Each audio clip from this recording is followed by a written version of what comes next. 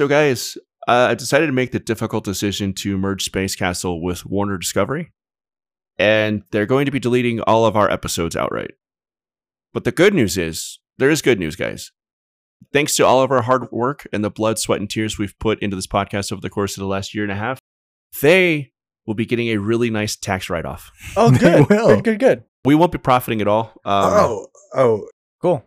It was just a straight-up merger, and they decided they own Space Castle, and they're just going to delete it outright, like Sesame Street, because information and creativity should just die a horrible death in the face of CEOs getting a tax break at a higher tax bracket. Does that mean we get to meet the cool people from Batgirl? No. Oh. We might meet them at the bread line. Yeah.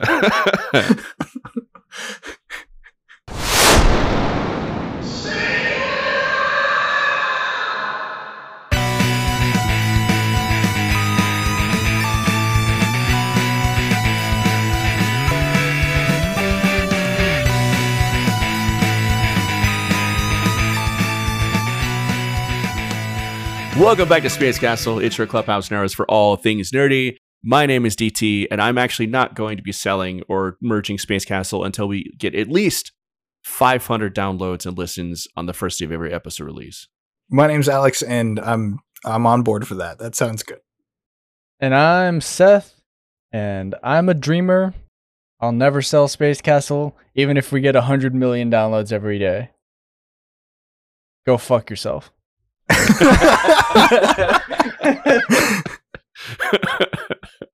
Guys, what are we talking about today? What's our topic for this episode? Our topic is teen movies. We're talking about what happened to them. That's the topic. What happened to teen movies? Because they used to be the staple. They were the focal point. They were like the central driving, get people in theaters, filmmaking landscape for a long time. Yeah, the 70s and 80s, it was like part of the culture of growing up. Like you would all go to the movie theater and watch a movie like Fast Times at Ridgemont High or a John Hughes movie, and then cruise around the mall. And it was the same thing for me too. Like growing up, I graduated high school in 2002, and the late 90s, early 2000s was all about going to the movie theater on a Friday night or something, and then spending the whole rest of the night, standing around in the parking lot talking about the movies. And there's no more movies made for any teenagers at all anymore. Like for some reason, like after, I feel like Superbad was like the last actual teen movie that was ever made. And after that, it's just been like a barren wasteland. Like it all just fucking stopped. Why is that? There are a couple that have like popped up here and there, but I remember Superbad being kind of like a pivot point for sure. And I graduated in 2010. Because you're a child. Thanks. When I went to college and I had a field production class, one of the first things was you had to make an autobiographical short film. And in mine, I showed a wall of ticket stubs because that's how I spent my weekends in high school, was just watching movies. Yeah. We had like 4 things that you could do in Anthem. 2 of them were legal. And then, one of them was bowling and then the other one was go to the movies. I thought you were going to say bowling was the illegal one. I was going to be like, what kind of fucking footloose town is Anthem? Have you been to Anthem? That's true. I went to so many movies. Also, I once bowled a 273. Anyway. That was a smooth little aside there, sir. I like that. We would go to movies a lot, although it was already a part of the fabric of my being at that point. You don't see teen movies nowadays. Like, I think the last one I can recall that I think about is Booksmart. I don't know. Yeah, that came out a couple of years ago, directed by Olivia Wilde. I think it was her directorial debut. I think so too. It's okay. To me, it feels like just another riff on Superbad. And Superbad was not only like the last of its kind, it's also like one of the best of its kind too. So it's hard to top that. But I honestly thought like Billy Lord was the best part of Booksmart, and the rest of it was kind of largely forgettable. But you're right. Like there's been an attempt to like resurge and like bring back the teen movie, and none of it stuck. And I think it might be just a cultural thing at this point. So here's the thing. Teen movies ebb and flow. If we look back, when teen movies first started, you get about a decade's worth of like zeitgeisty teen movies, and then they go away for about a decade, and then they come back for about a decade, and then they go away for about a decade. Generationally, you tend to have like people like us that like grew up on those films, and then the people after us in that lull decade where there isn't a lot of teen movies watch the previous decade's teen movies. They're riding the crest of that wave instead of raising up with it like we were. We're gonna start getting into another teen movie decade for sure. I don't know if I necessarily agree with the math, because I feel like we had the 80s, which was just chock fucking full of John Hughes movies, like from the point like before I was born all the way up until the 90s. And then we had the 90s, and there was maybe a little bit of a lull. You had stuff like not necessarily teen movies, but stuff that was directed towards teen movies. But then like 1995 hit with like Clueless, and American Pie was massive. And then it all kind of rolled up until around like 2008 or so. Yeah. When Superbad came out. So I feel like there was a really strong landscape of teen movies from the 80s clear on into the very early 2000s. And that's where it completely stopped. And we haven't had anything since for, like what, 20, it's like 15 years. But it's been about a decade and a half since we've had a really strong teen movie after like 30 years of it just being a very important cultural thing for everybody. It did shift gears with American Pie. I think you're right. And those kind of stories, the 10 Things I Hate About You, sort of late 90s, early 2000s. Let me break your guys' brains. Okay? You can try. There's very distinct teen movie eras. I initially had a 3-era system up until 2 or 3 years ago now. And that was pre-Hughes, Hughes, and post-Hughes. The pre-Hughes teen movie era, you've got your Beach Blanket Bingo, your Beach Party, those teen movies, right? In the 60s there. And then 80s, you've got obviously Hughes and its genre copycats. And then post-Hughes, you've got your early mid-2000s era. From American Pie is pretty early, but from American Pie to like Superbad. Let me hit you with this one. As we look back at those 3 eras, you can see how distinct and different each of those teen movie genres are, right? Beach Blanket Bingo is very different from The Breakfast Club, but they're both obviously teen movies. Our next era of teen movies, you ready? Yes. 5th era of Marvel. What? Marvel movies, the next probably 6 or 8 saga Marvel films, are this era's teen movies. So like Spider-Man, Ms. Marvel, kind of sort of Hawkeye, that type of thing? Mm-hmm. So here is what I meant by cultural, and I think you're onto something, because I did my research before we started talking about this topic, and one of the articles that I actually research. no, I found this article called "What Happened to Teen Movies" on a website called Reg. I guess it's Reg or RegMovies.com. And one of the things they touch on is the fact that the internet became very, very prevalent in young people culture right around the time that Superbad came out. Like, we had it in the early 2000s. We had America Online. It was all good and well. IGN was still a decent website that had like cheat codes and shit, and it wasn't just boring navel-gazing bullshit reviews that all ended with 7.8 reviews. Got him.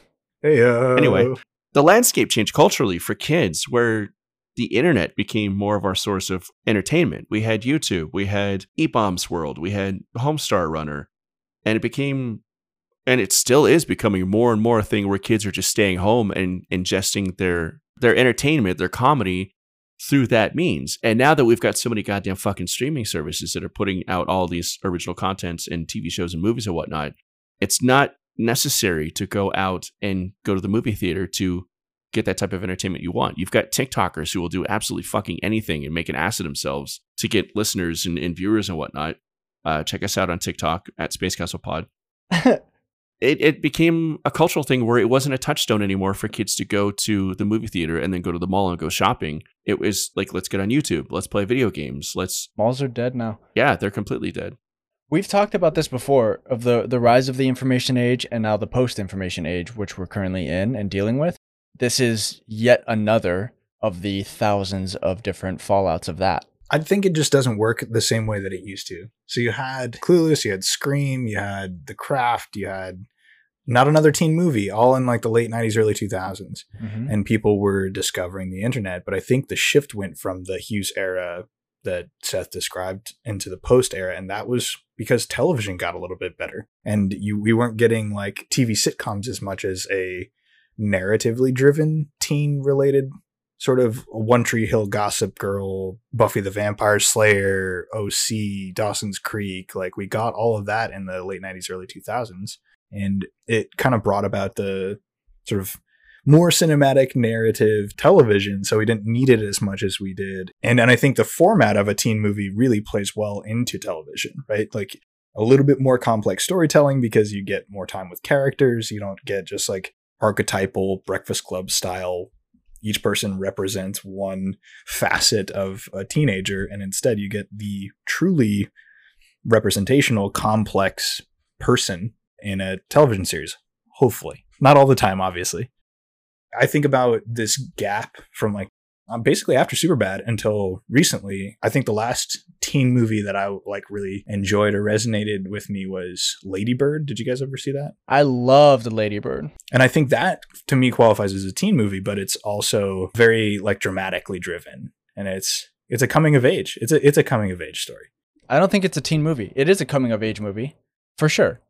That's a Venn diagram, not a circle. Yeah, it's an overlap. It's not your traditional teen movie in the sense of being like American Pie or 16 Candles, where there's a moral to the story and there's a growth and a coming of age, but also mostly centered around humor. Lady Bird was funny. Like Laurie Metcalf is fucking hysterical and amazing in it. Greta Gerwig directed the shit out of that movie. It's great. Greta Gerwig is among my favorite directors now because of Lady Bird. But it's a drama, and like 8th Grade came out at the same point. Bo Burnham directed that one, also very good. A lot of humor, but it's more drama. And I think Alex is right. I think maybe culturally, kids growing up in such a hard and fast environment and the world changing all the time, maybe kids are leaning more towards dramas. Maybe that's more appealing to them. You did it. Welcome to it. You defined the eras. That's how teen movies work. Once teens move on to something more interesting and dramatic, you get the Hughes era. Teens move on to something more interesting and dramatic, you get the American Pie era. That's how it works, man. Those are popcorn flicks to me, though. I don't know that the dramatic value of American Pie is... It's not the dramatic value of the film. It's an internal dramatic value. I see what you're saying. I think that just today, we're, because of the internet and because of our ability to communicate, just the way that we're all interconnected more than we ever used to be, and that's now part and parcel of everyday life, we're more aware of social issues, and that's happening at a younger age. So teen movies are becoming more centered around that. Yeah, teen movies always follow the teens, man. Yeah, and your Generation Z and soon to be Generation Alpha, they're more keyed into that, which is how you get some controversial TV shows, such as like Euphoria or others. But then you get things like The Hate U Give, which is a well-loved book and then translated into film. I do think that we are seeing a transition from teen movies to teen short series. Sure, definitely. I think it's honestly probably an economical move too. I mean, instead of producing a movie that's 2 hours long or 90 minutes long and putting it out in the theaters and hoping for the best, here's something that you can stretch out for years if you need to, even until the actors are like 35 years old, like they did with fucking Dawson's Creek. Dawson's Creek, dude. Dawson's Creek is such an interesting microcosm. Yeah. And the OC. Yeah. That motherfucker, that guy went from playing a 19-year-old to playing Commissioner Gordon outright. Like, that dude's been 45 years old for like 20 years now. I just think that there's such a huge jump from the teen movie of Alex is barely a teenager, Mean Girls, to now. Mean Girls is one I wanted to touch on too, because that is such a great fucking movie. And it was right around the same era. I think it came out before Superbad, but it was part of that wave of early 2000s movies. And I just got to say that Mean Girls doesn't get the love it deserves, I feel like, because that is right up there with Back to the Future as being one of the tightest fucking screenplays ever written. That is a masterfully written script. That is, I think Tina Fey is probably like magnum opus. I think it's the best thing she's ever done. Maybe the best thing she ever will do, aside from maybe 30 Rock. But Mean Girls is a fucking good movie. Shockingly so. I don't think I've talked to anybody in the last 5 years that doesn't think Mean Girls is a masterpiece. I think everybody who's in the know knows it's great. I think the vast majority of people just saw it as a teen movie and they enjoyed it and they moved on. For me, I think it's actually a cultural touchstone and a really good example from somebody who has studied film most of my life in being a really fucking good screenplay and an incredible execution of a really good screenplay, just like Back to the Future. There have been entire college courses taught on the screenplay for Back to the Future because it is so succinctly written and so full of humor and full of life without having a shred of fat on it at all. Like, it's incredible. And I think Mean Girls is exactly the same way. That movie is brisk as fuck, but it takes its time with its characters at the same time. The balance is just incredible. Zemeckis' body of work in general, I think, is very interesting for that reason. until he got into CGI bullshit. Yeah, we can talk about Zemeckis another time, I think. Fucking Polar Express broke that man. Yeah, we'll touch on that poor soul. I have a respect for Polar Express, so Yeah, I do will too. fight you on that. I'm glad that you said that, Alex, because that's exactly how I would word it. I have a respect for Polar Express. There's a very specific feeling. Mean Girls came out in what, like 2004. Like, my mom had promised us we were going to the theater, which I'm always stoked for. I'm like 11 or something, 12, whatever. And I remember wanting to go and see a movie, but I had decided the last like 2 or 3 that we had seen. And so it was time for my sister to decide. She picked Mean Girls along with my mom. They wanted to see that. And I was like, all right, whatever, we'll go. And I remember just distinctly being not disappointed by the movie, even though it was totally not me. I was not the audience. Because of the Santa Claus dancing scene, right? There were a few things that I was very intrigued by. But I remember beyond the obvious, face value, surface level sort of thing, I remember being like, wow, that was very enjoyable. And I went in with low expectations. I was just blown out of the water. And I think that's quintessential teen movie. You can jump into something that really should be potentially... Okay, I'm getting off the rails here, but... Welcome to Space Castle, your clubhouse known for all things nerdy. What happened to teen movies to make them, like, trashy? There was, like, a tangent that we went on there for a while. It was when nudity was introduced, and it was when, like, it got weird. Oh, is that I was thinking of a different kind of trashy. Scary Movie. When Scary Movie did way better than it should have, and it is a much better film than it should be, to be fair, the first one, everybody was like, wait, hold the fuck on. We don't have to make actual movies anymore. Yeah, and then that exploded. We got like fucking 100 of them. I feel like that was like a nail in the coffin for teen movies. Yeah, it all became self-referential. Yeah. Alex, you were talking about the raunchy movies, so like Porky's had a lot of really questionable shit, like Peeping Tom type of shit. We've talked on the podcast before about Revenge of the Nerds and how Revenge of the Nerds culminates in a rape scene. And then you had stuff like American Pie, where the main character, Jim, leaves his computer on with the camera going on the internet, so Shannon Elizabeth's character can take her clothes off and all of his friends watch her from afar, because I feel like that's something we should touch on. We went down a track. Hollywood went and said, oh, this is going to put people in the theater, because there's going to be nudity, there's going to be raunchy jokes that people find funny, but they tell around the water cooler. Now it's become more mainstream because of those teen movies. We forsook the dramatic for this sort of easy punchline. The death throes of teen movies became cash grabs. Like, they went from being people putting effort into things. Like Hughes undeniably put a huge amount of effort into those movies. And movies like Superbad, granted, they were made by the seat of their pants, but it was not for lack of effort or lack of expertise or trying or all of that. They really put a lot into these movies that happen to be in this genre. And I feel like studio execs realized that teen movies were getting bigger and bigger and bigger and more popular, and they just like fucked off with that. They stopped making them films and just started making them movies. And that's when they died. I don't know. I think we've seen that all throughout the course of the teen films. Like, we had our raunchy, important culturally, and became like memes and whatnot movies like American Pie that are obviously very problematic. But then after that, we had that course correction where we got Mean Girls, we got 10 Things I Hate About You, we got Easy A, where these are teen movies about strong female characters not being exploited. And then we got Booksmart eventually after that fact too, several years later, where we have very strong female characters who aren't just the object of affection or an object to be won, to be conquered or some way. So we had a lot of really smart teen movies come out that were very well received and became very important films. But for some reason, like I said, like right around like the mid 2010s or so, it all just went away. Like, I thought we were at a really good point with Easy A and Mean Girls and Superbad, where teen movies were going to explode again and be a really big deal. But we were going to get really smart, really succinctly written movies that, like Alex said, didn't just go for the punchline. Instead, it was like the smarter they became, the less marketable they became for some reason. And eventually they just went away. And like we said before, like those really smart and interesting and dramatic and fleshed out in terms of plot and character projects went to TV. It's because people don't go to the theater to think. That's why Blade Runner 2049 did so poorly. Fair. Well, and there are anomalies too. I think Superbad falls under that categorization. Think about Jonah Hill the entire time is objectifying Emma Stone. Like the goal of it is he wants to go and get with Jules. By the end, they reconcile that, though, by the nature of realizing the dramatic arc of that character.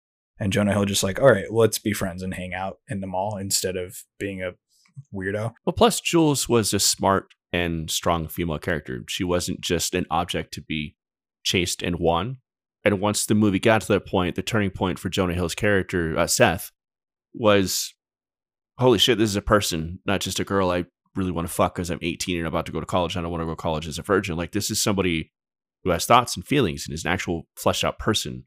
And that's smart because a lot of the movies that came before it, even up to like American Pie in like 1999, it was all about like just getting laid, and women are just objects. They're just there for us to oogle and try to get with. And Superbad was one of many movies in that early 2000s era where it starts out that way, and then it evolves into realizing that you need to grow the fuck up and be a man. Like, this isn't what life is about. This is about connections with people and learning that people are people and not just objects of your desire. I have here in front of me the list of Teen Choice Awards for Best Drama. You want to take some guesses? What year? Yeah, what year? Do you want me to just throw out some random years? What do we want to do here? Because this is fascinating to me. Yeah. Okay, let's start with this one. We just did 2001 in a previous episode. We just went over a ton of these movies. Gladiator. It's not Gladiator. I'm going to tell you the nominees. Fuck teens. They are Almost Famous, A Knight's Tale, Lara Croft Tomb Raider, The Mummy Returns, Pearl Harbor, Remember the Titans, Save the Last Dance, and Vertical Limit. Do you guys remember Tomb Raider? Holy shit. I don't want to. I think A Knight's Tale happened after the fact. I don't think it was appreciated in the time. I want to say that that's probably the winner, but I think it's going to be something really fucking dumb like Tomb Raider.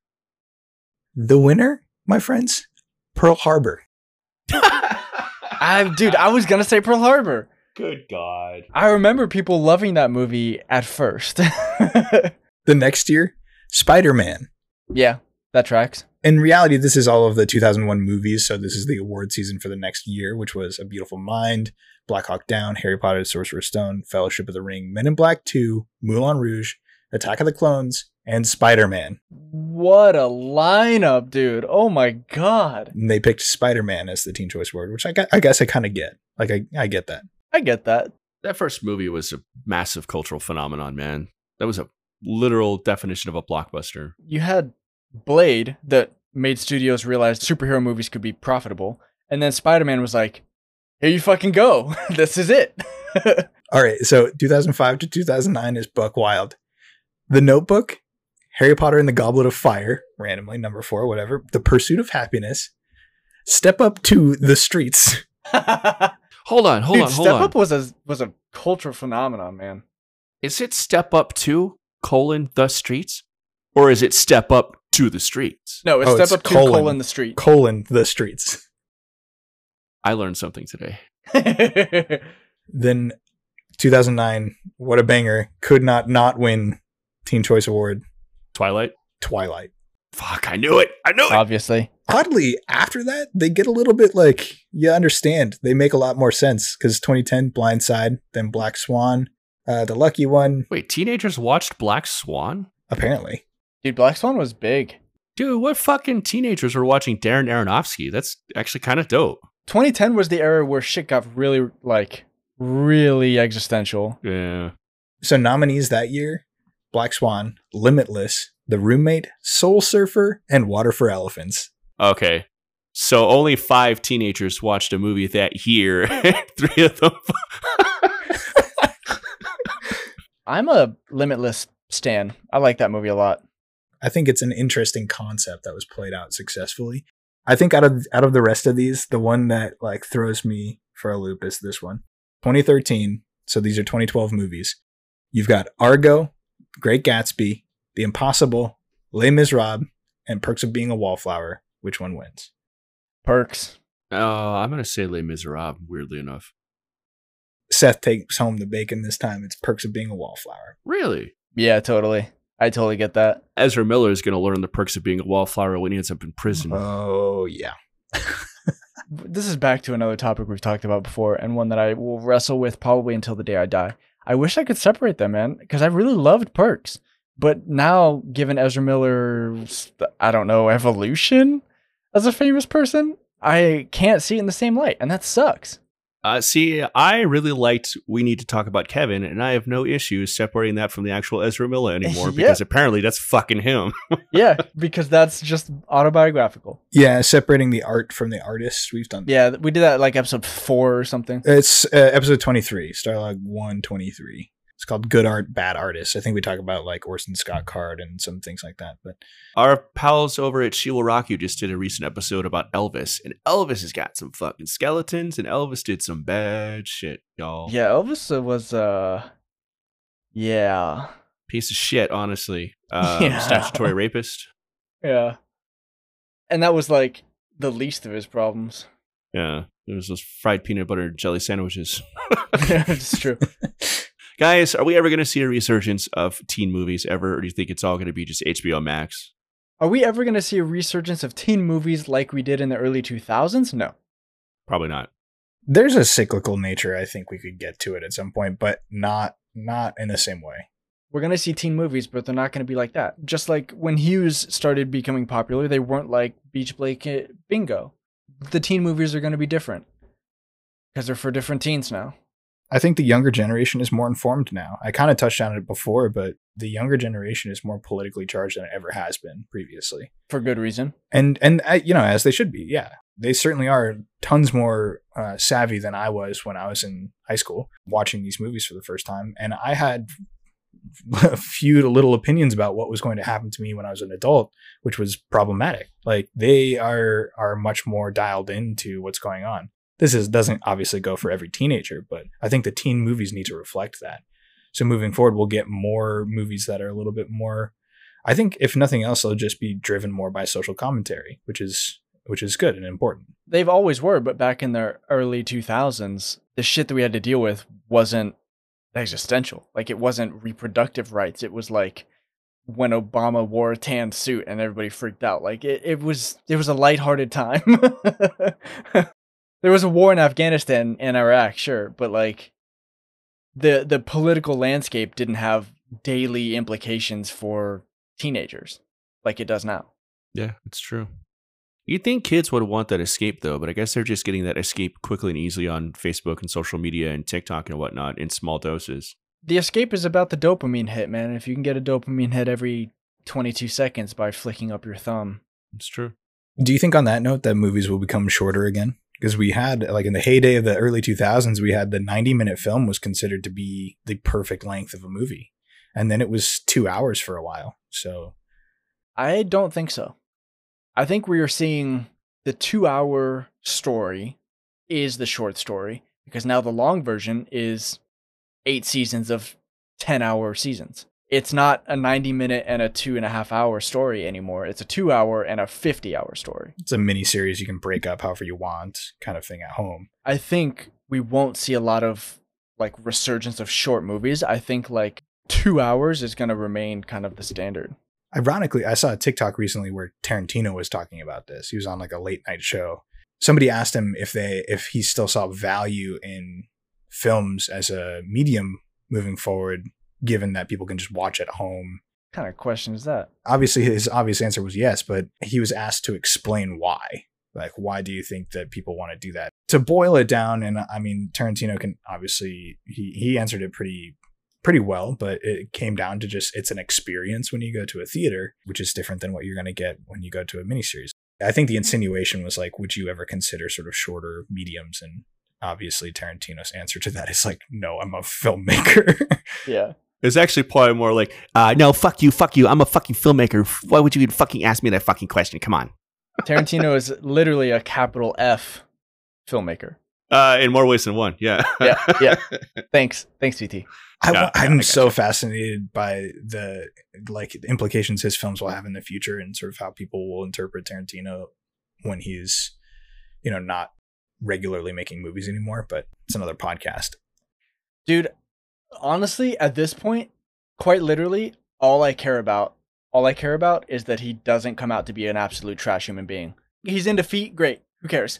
At this point, all I care about his legacy is that he's not a piece of shit. Well, he's spent so long in his career just like pushing himself to the edge So long as he doesn't fall off that cliff, I think we'll look back and see him in a positive light. Here's hoping, man. Like, it's weird to have such a low bar for like people that create art, but like, fuck. Yeah, especially in Hollywood, man. Totally right. Totally right. Well, you know who I also hope doesn't ever turn out to be a complete scumbag is Goldblum. That would just break my heart. Because we know he's a little bit murderous. We know he's a little bit conniving. He's turned off the oxygen a couple of times, but mostly in jest. But if it ever came out and he was actually like a slime ball, it would paint all that abuse in such a different light. And I would just not feel good about it looking back. Ever since we gave him that prop replica samurai sword from Kill Bill, he's been kind of wandering around with murder in his eyes. I don't know. Seth, why did you give that to him? Take it away from him. Go do that right now. While we listen to the message from Earth, go take that samurai sword away from him. No. Look at him. Look how happy he is. Let's get to these messages from Earth while we're dodging a katana blade and avoiding death. Coming up afterwards, we've got a Deep Space Recon from Alex, followed by a question from one of our awesome listeners. Hi, I'm Leah. And I'm Beth Ann. And we're She Will Rock You. She Will Rock You is a bi-weekly podcast about rock history. Each episode, we talk about an artist and their lives, but we do it a little differently. You see, we noticed there was a lack of ladies hosting music podcasts, so we wanted to fix it. And here we are, two badass millennial ladies talking about rock music our parents wouldn't let us listen to. As a bonus, you'll even get our beer recommendations at the end. Find us wherever you listen to podcasts. And remember, don't do drugs!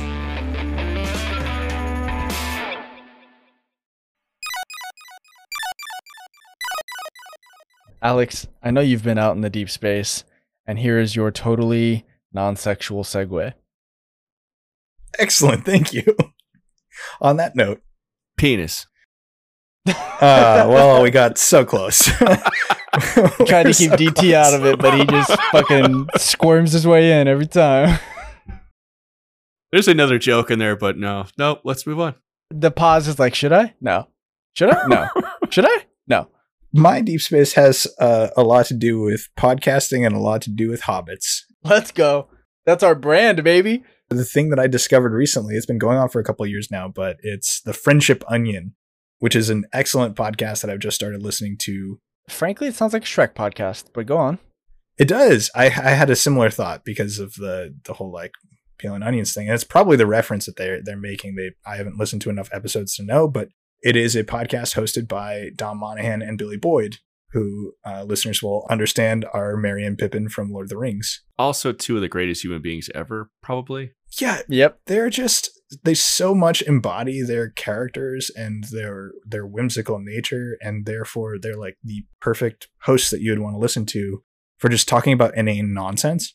But they don't talk about just inane nonsense. They have a lot of cool guests. Some of the ones that I just recently started listening to were Elijah Wood, and Dante Bosco was one that just popped up. Rufio. Yes. God, what I wouldn't give to hear fucking the three of them talk. Okay, hold on. I need to sub to this immediately before I forget. Oh, it's awesome. They talk about this, that, and the other thing, of course. And Billy Boyd is talking about TikTok, which is hilarious to hear Billy Boyd kind of go through what he watches and why he's on TikTok, which is really for one reason and one reason only. I won't spoil anything, but it's great to listen to that and to hear Dante Bosco have some sort of reverence for them as actors and as members of the nerdy community, which is really cool because people who know Dante Bosco will know that beyond being in like Fresh Prince of Bel-Air and in tons of movies growing up, he is also the voice of Prince Zuko and has worked hand in hand with people like Mark Hamill on Avatar: The Last Airbender. And he's worked, obviously, alongside Dustin Hoffman and Robin Williams. And he's got just this storied career that is fascinating to listen to. So that episode in particular was one that stands out to me. But the podcast itself is amazing. The first episode, they get into random diatribe about a trip they took in Thailand to get some fun food. And got it as spicy as they could make it. And had to canoe their way back to shore. And like, I'll just leave it at that because there's so much to listen to there. It's excellent so far. I've only listened to a few episodes, but I'm loving it. Ba-da-ba-ba-ba. I'm going to derail this a little bit. When I say Dante Bosco, what do you think of? Rufio. You think of Rufio? I feel like that might be a generational thing. I think of Zuko, and in their episode list, their episode's titled Billy and Dom Talk to Rufio. And I was like, that's like, yeah, it is. He is Rufio, obviously, but that's not. I don't think of him as Rufio. I think of him as Zuko. I do. Our 4th episode of Space Castle Ever was called Rated R Hook, and that's because I brought up how Hook Rated R would be an amazing movie. Phenomenal. I heard his story, and I think he might talk about this in the podcast, so I guess it's spoiler for that. But he talked about his interview process with Spielberg for that film, and the reason he got the role was he went in to talk to him. He didn't read at all for Rufio. He just was the only kid that out of thousands they talked to that intimidated Spielberg. Yo, It's dope. let's go. As if I needed another reason to love Dante Bosco. It's amazing, and he's such a nice, kind-hearted guy. Yeah. I'm excited for this podcast, dude. I think it was a Wired autocomplete interview with the two of them, apparently on their set of the podcast, which I didn't know at the time. But man, it really feels like when they went to New Zealand to film Lord of the Rings, and Peter Jackson was like, hey, rent a house because you're going to be here for 18 months. They were like, okay, so this is my life now. And these characters are me now. And they just became Merry and Pippin for the rest of their lives. Oh, they talk about that a little bit and how they didn't sort of feel any pressure to that, but they were in, because of where they came from, specifically in Great Britain, that they had a shared sort of cultural thing. I'll let them explain it. Obviously, they're going to do it better, but they do talk about that in the show. Check it out. They're great. Their partnership is phenomenal. I absolutely love everything that they've done together. And I've seen lots of them. I absolutely flabbergasted. I didn't know that they had a podcast. Yeah, I was the same way. I am sort of infamous for not enjoying celebrity podcasts. I think in general, they're just an easy way to make quick and simple money and have automatic sponsors and whatnot just because of cashing in on your fame. This is one celebrity podcast is actually a goddamn fucking joy and one that deserves to exist because those two guys are so funny and so insightful and so just joyful. They're just great human beings. So definitely listen to that podcast for real. Certainly don't take themselves too seriously, which is exactly what you'd want out of a Merry and Pippin podcast, basically. I found out about it because I successfully trained my algorithm. I had watched Fellowship of the Ring, wanted to watch the special features, pulled something up on YouTube, just like a snippet of, I think it was like a wardrobe for something. And then they popped up on a thumbnail being interviewed by Colbert, who a lot of people will know is a Tolkien scholar in his own right. Massively so. And they quiz him. They quiz him in the same way they do on the show. So without spoiling too much, they do like a quiz on the show for sort of Lord of the Rings trivia, which is cool. Check it out. Friendship Onion. Guys, so we have a listener question from one of our aforementioned amazing listeners. Always. This one comes from Joy. Thank you, Joy. I'm really excited about this one because it is film related. It's one that is near and dear to my heart because Christopher Nolan. And here it is. What is your interpretation of Inception's ending? What is my interpretation of Inception's ending? Joy, I feel like you're looking for answers, and I have none. I have answers. DT's probably got a hot take. I have an answer to this question. I'm not sure that's the same thing.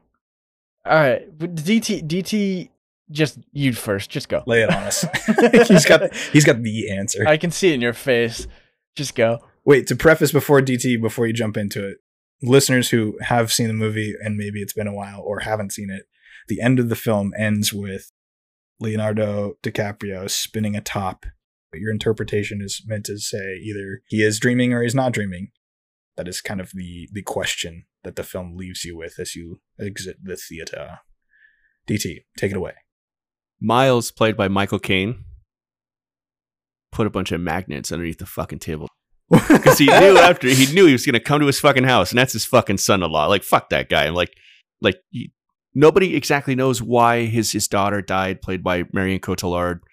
So Cobb comes back and he wants to see the kids and he thinks he's gotten all this money and he's gotten his name cleared.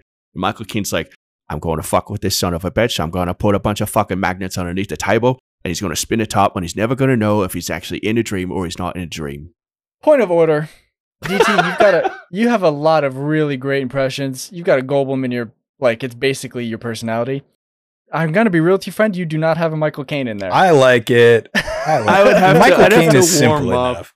I'm like the two guys in The Trip who you need to warm up. You have to have the context for it. It's not an easy one to jump into, but yeah, it's true. All you have to do is you think about tea and you say my cocaine. My cocaine. Boom. Done. There you go. That's your micro impression. Michael Caine. He got a magnet the size of a tangerine. And he put it under the table because he knew he was going to spin that fucking top. Because everywhere Cobb goes, he spins that fucking top. But here's the thing. As is part of the whole thing, no one is supposed to ever see your totem except you. No, you can see the totems. You can't hold each other's totems and know what they feel like. Only you can know the weight of it, because otherwise, like, you can get all weird and like misinterpreted and shit. So like when you're in the dream, you should know how your totem feels and the weight of it and whatnot, and you can't let anybody else like fuck with it. I don't subscribe to your theory, DT. No. Gravity and weight is important. Look at all of the totems. No, like, yeah. Ariadne builds sure. a totem that is a chess piece that falls over because of the specific weight and balance. The dice from Joseph Gordon-Levitt's character, the top. I don't subscribe to the magnet theory. I can get on board with some headcanons, but that's not going to be one of them for me. You don't think that this really dramatic and serious Christopher Nolan movie doesn't end with a slapsticky kind of fucking punchline where it's a practical joke? I think that is absolutely a thing Christopher Nolan could and would do. I just don't think it's this one. I feel like the entirety of The Dark Knight Rises is one gigantic practical joke in the audience. Got him. Okay, we're going to have to talk about that at some point. I think he's dreaming. I fought against it because I'm generally the person that goes with the more hopeful route, which would be that he's no longer dreaming and his whole arc has been resolved properly. But I don't think that that's Nolan, especially after seeing Tenet, unfortunately. I know that some listeners will hear that and be like, oh, Tenet was good. And has moments, but I think it was atrocious. So I think that he's dreaming because it's just too deep. And it's so interwoven throughout the entirety of the story that he and Maul have been like lost. They've lost themselves. And the reason that he is able to solve the problem for the others within his dream is because he's gone so deep and there's no, like, I don't know, mental or spiritual repercussion if you want to go that deep. Do you think the entire movie is a dream? Within a dream, within a dream, within a dream? I think it's possible. I think it's certainly, I won't write it off. Definitely not. The device itself is it's a leap of faith for the audience, but the device itself, which allows everybody to do shared dreaming, is such a weird thing that it almost reminds me of, like, you guys ever see Existence with Jude Law and Jennifer Jason Leigh? I thought Existence was like a Viagra knockoff or competitor. I mean, it could be now. No, like, that's not a joke. I legitimately think there's a Viagra competitor called Existence or Extends, maybe? Anyway, Existence was a movie that was all about being in dreams and going like a weird organic form of VR and whatnot. And I completely forgot where I was fucking going with that because of what Seth just dropped on me. I'm sorry.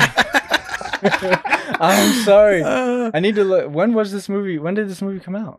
Existence was like late 90s, early 2000s. It was right around the same time as The Matrix. Interesting. But it had to do with like existentialism and dreaming and dreams within dreams and all kinds of weird shit going on. Oh. And I really wish I knew exactly where I was going with that because I feel like the point I was going to make was relatively profound and insightful, but it's lost to the ages. Oh, the device in Inception is so outlandish and so weird that it doesn't feel like something that should exist in the world. It feels like a device that Cobb would invent in his own mind to justify being able to go deeper into dreams and solve his own problems, like heal his own broken psyche because of what happened to Maul. And it feels like the object in Existence, where at the end of the movie, you don't really know what's real anymore. Like, you as the audience have no idea what's real because they've gone in and out of virtual reality and it's all like dreams and VR, and you don't know what's the actual device that people are using or if they're in a fantasy world and using the device. It's a weird fucking movie. It's worth checking out. But that's the only thing about Inception that keeps me thinking that he is dreaming at the end.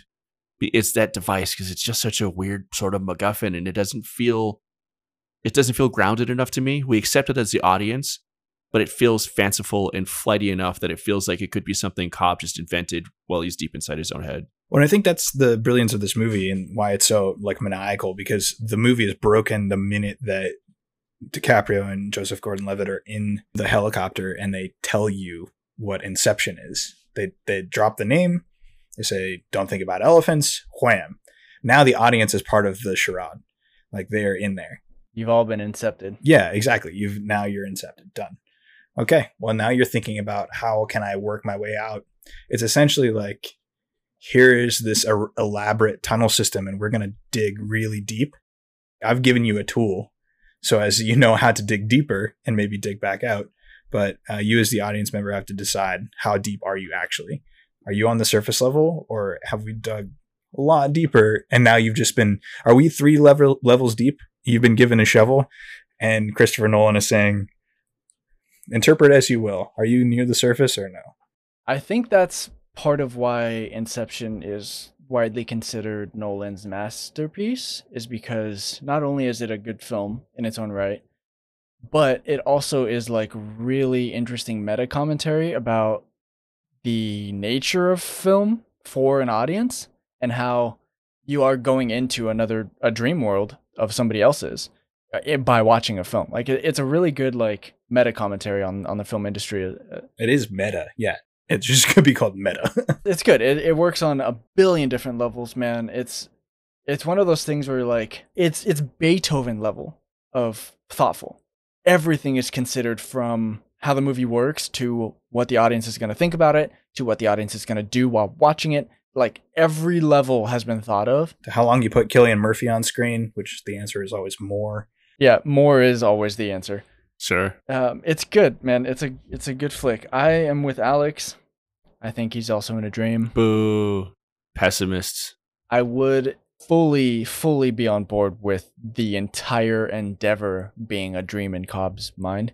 It's kind of a headcanon that I have been considering my own self. It's like, do I think that that's how this movie's actually playing out or not? I'm not sure on that one. I would be on board if on his deathbed, Chris Nolan was like, yeah, that's kind of what I was going for. I don't know. Despite popular opinion, I'm actually quite an optimist, and I really want to believe the end of the movie is him not dreaming. The solar punk in me is like, it has to be, but I just don't think it is. The kids are slightly different than when he remembers them in his dreams or whatnot, and when he's seen them prior. They're older. So I really want to believe that he's happy, and everybody's happy, and he's got his name cleared, and he gets to be with his kids. There's the infamous wobble, right? We don't see the top wobble any other point in the movie. And that is significant. But the only like break point is if the top falls. And a wobble is not a fall. Like it's purposely ambiguous, right? Obviously. And the optimist in me wants to believe that he got a happy ending. But I can't bring myself to fully subscribe to that side. Inception's a good movie. Period. End of sentence. Do you have to put a period at the end of that too to conclude that thought? No. It's not Inception where you need like an endless array of periods to... No, that is what's known as an in-text annotation. It's also in all caps, in case you're curious. In my brain. Do you have further thoughts on Inception, Alex? Yeah. End of sentence, Alex, period. No, other way around.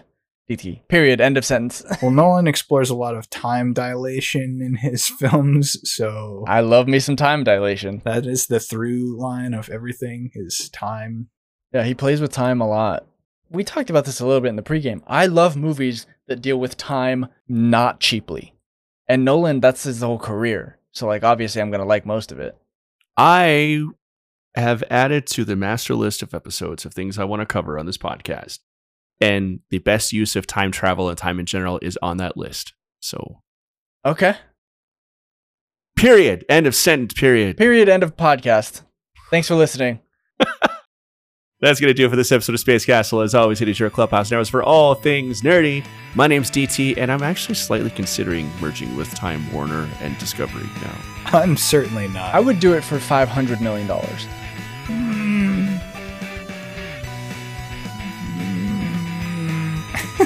Take it or leave it, Warner Brothers. I know you've got it. I don't know, man. At the rate they're canceling all these fucking shows and just scrapping all these projects, I really think they're hurting really badly. I think they're hemorrhaging money somehow. I think it's all because of the fucking Snyder Cut. They are hemorrhaging money for a movie studio, but that's in the billions of dollars. Like, it's fine. They've got the money to give us $500 million for this fucking podcast. I've been Red Wine and Snatch, Alex, part-time librarian, Inverse Batman, Winnebago Thief, King Killer Dude, Bison Basher, Centaur Biologist, Master and Space Commander, Molotov, Dom Hamburger. I think I have to say it like that every time. I'm Seth, and I'm on board with that. Bye, love you. Is Michael Caine on Cameo? Because if we can get him to just say it and just dub in, like in post, let's go. Michael Caine will do a lot of fucking things for money, and he's admitted he's done a lot of fucking things for money. I really doubt he's on Cameo. If he was, he'd be like $1,200 a pop or something. Hashtag worth. There's no way he's read worse and weirder. Yeah, I mean, he was in The Dark Knight Rises, so come on. Okay, keep recording, guys. We've got another episode to get into.